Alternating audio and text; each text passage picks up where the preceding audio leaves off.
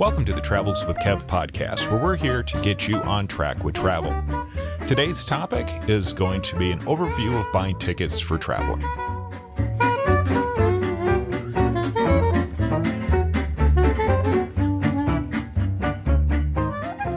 Every new traveler needs to master booking their transportation, and no matter how you like to travel, there are similarities across the board when it comes to buying tickets. If you are new to booking an adventure, there are a few things you might not know or not realize, and you could get a little overwhelmed. So this podcast is here to give you an overview of what's going on and tips to consider what is the best way for you to book your tickets and figure out how you want to travel. Keep in mind that many parts of traveling are subjective, and I want you to consider things versus looking for non-existent sets of rules. Every traveler seems to have their own set of rules that they follow when booking their trip, and eventually you'll get your own.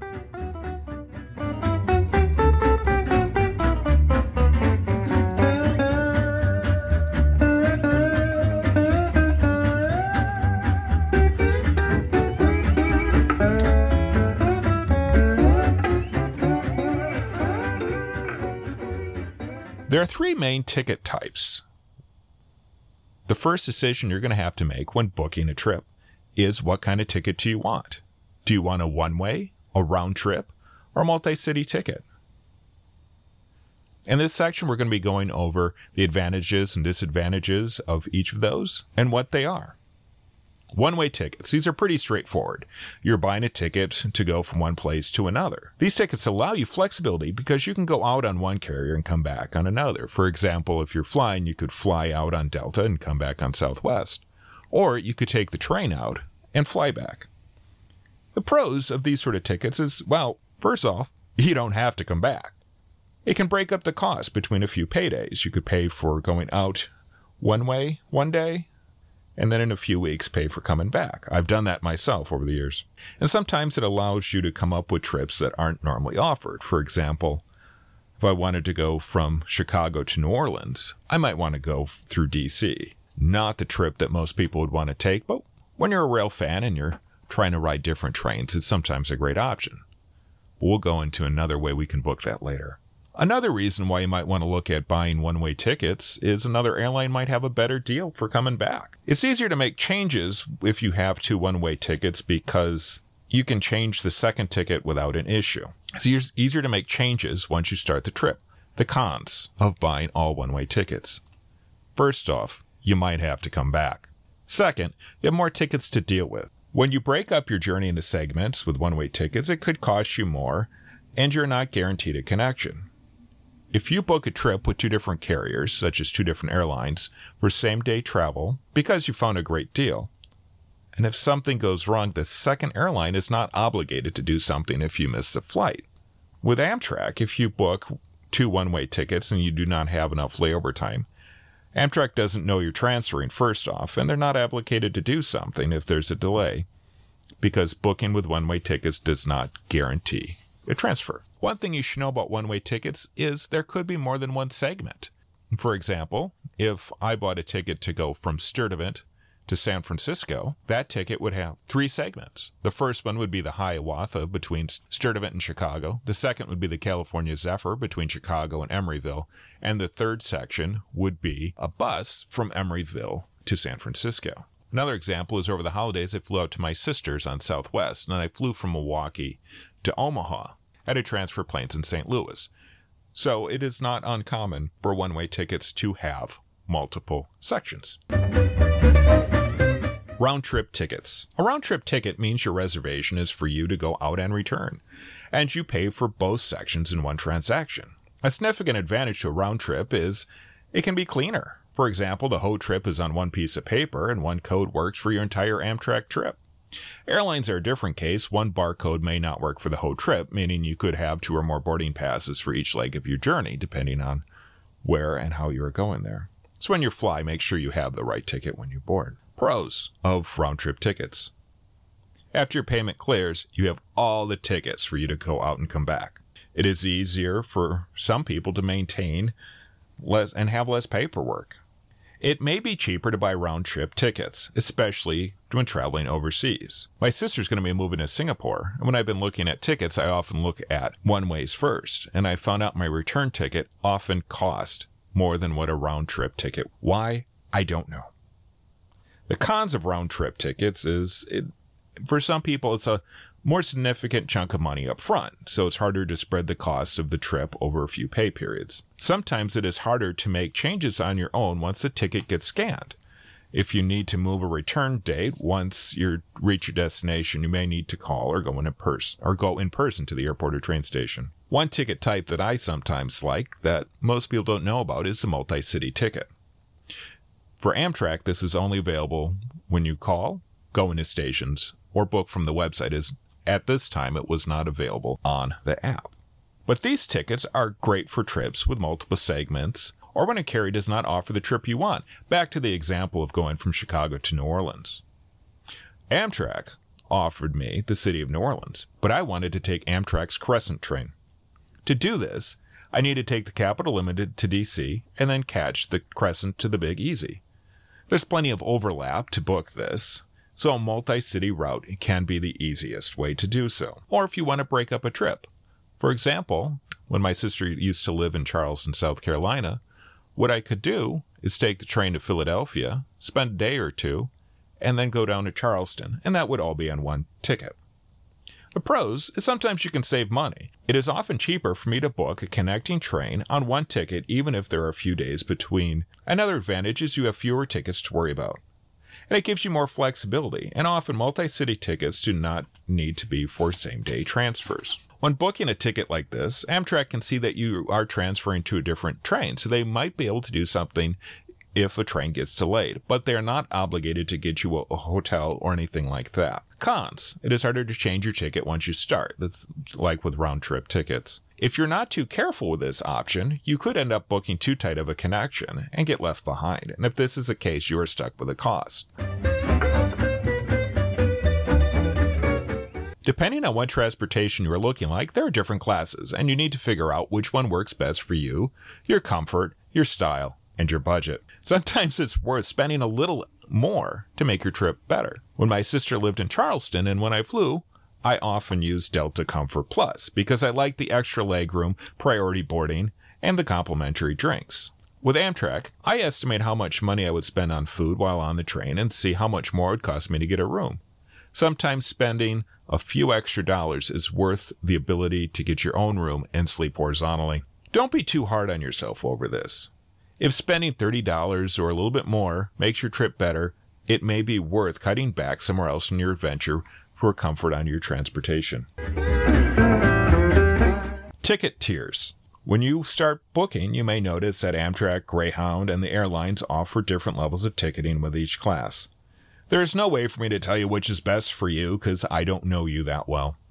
Hopefully we get to know each other a little bit better, but until then, there are a few things I can say that can help you decide, but because each person is different, there's no set rules to these. The best advice I can give you is read each tier carefully and see what you feel works the best for you. When flying, the critical thing I look at is the luggage allowance. Do I get to pick my own seat? I'm more picky about where I sit on a plane than I am on a train. Often, you are paying extra for more flexibility and a higher refund rate if you have to cancel your trip. Where is the best place for you to buy tickets? I buy most of my tickets through the carrier's website or app. Occasionally, I'll call up if I have a tricky booking. The following are some of the options you have when you buy a ticket. You can buy your tickets in person. For some people, this is a great option. For me, it's not. I live about an hour away from the airport or a staffed Amtrak or Greyhound station, so it could end up costing me more than I would save. But this could be an option for you. And if you have a lot of questions or you are new, this could be a good option for you. Over the phone, kind of the next best thing. If you're new, this could be a good option, and in some cases, a necessary way to book your trip. For example, if you want to book 2 roomettes across from each other on an Amtrak train or book the bedroom suite, this could be your best option, because you cannot do it online or in the app. Booking tickets online directly from the carrier is often easy and quick. You can use the app or the website. I usually use both depending on what I'm looking at booking. There are third-party sites, such as Kayak, and they offer deals that you cannot find anywhere else, and sometimes better deals than what the carriers can offer you. Some people love and swear by these sites. For me, I do not. Because if something goes wrong, you might have to deal with a third party instead of being able to deal with the airline that's in front of you. And so it could take you longer to resolve any issues that you might have. Well, there's another option. Suppose you want someone to plan your whole trip for you. A travel agent could be the way for you to go. If you're going with a travel agent, ask them what happens if something goes wrong. Can you deal directly with a carrier, or do you need to go directly through them?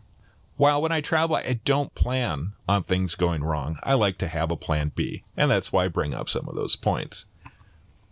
But to be honest with you, the best advice I have on what is the best way for you to buy tickets, whatever way is convenient and comfortable for you.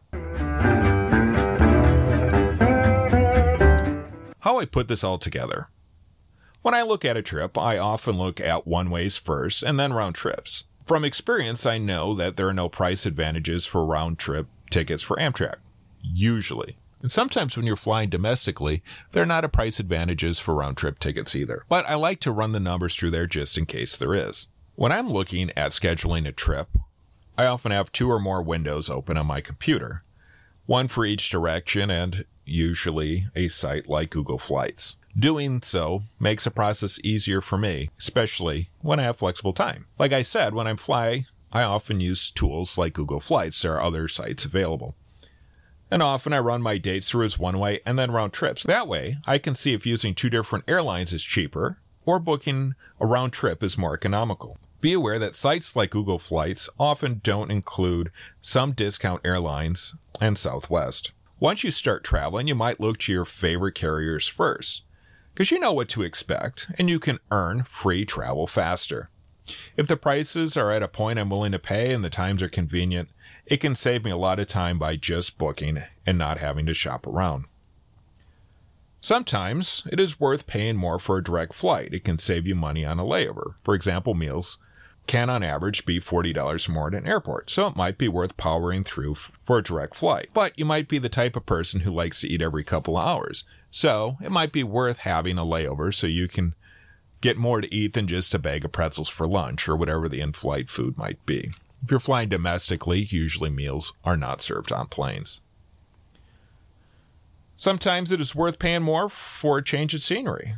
For example, like I said before, I used to go to San Francisco every year. And over the years that I went, I took all of Amtrak's Western routes. I did it because it kept the trip fresh. And it gave me some new experiences that I loved. Transportation is part of my trip. Sometimes I look forward to the transportation more than I look forward to the destination, especially when it comes to traveling by train. After you've booked your trip, it is worth looking to see if you can upgrade. Sometimes you can get a deal later on.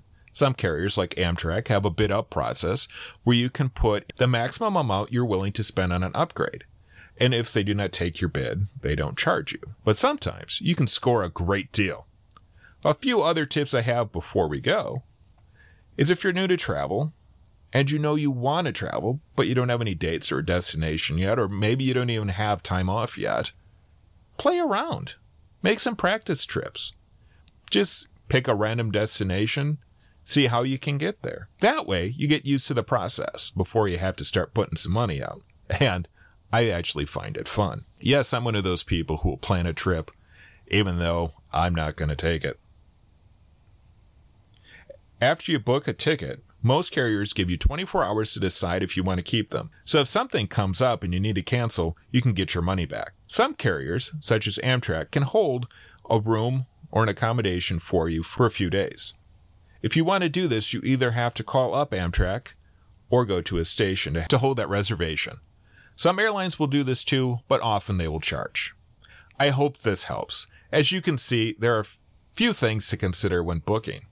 And it may take you a few trips before you find out what you like and what you don't like. And that's fine. It's taken me years to know what I know now. Please, do not get overwhelmed. I probably gave you more information than needed. But I wanted to provide you with a basic understanding of buying tickets and what goes into it, and what options you might see. so you know what's going on and you can remember these tips when you start planning your trip.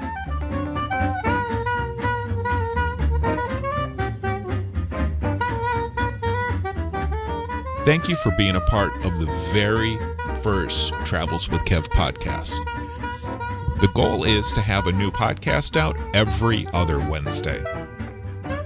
This podcast is part of travelswithkev.com, so if you haven't visited the website, go over there and check out the articles that are available and waiting for you.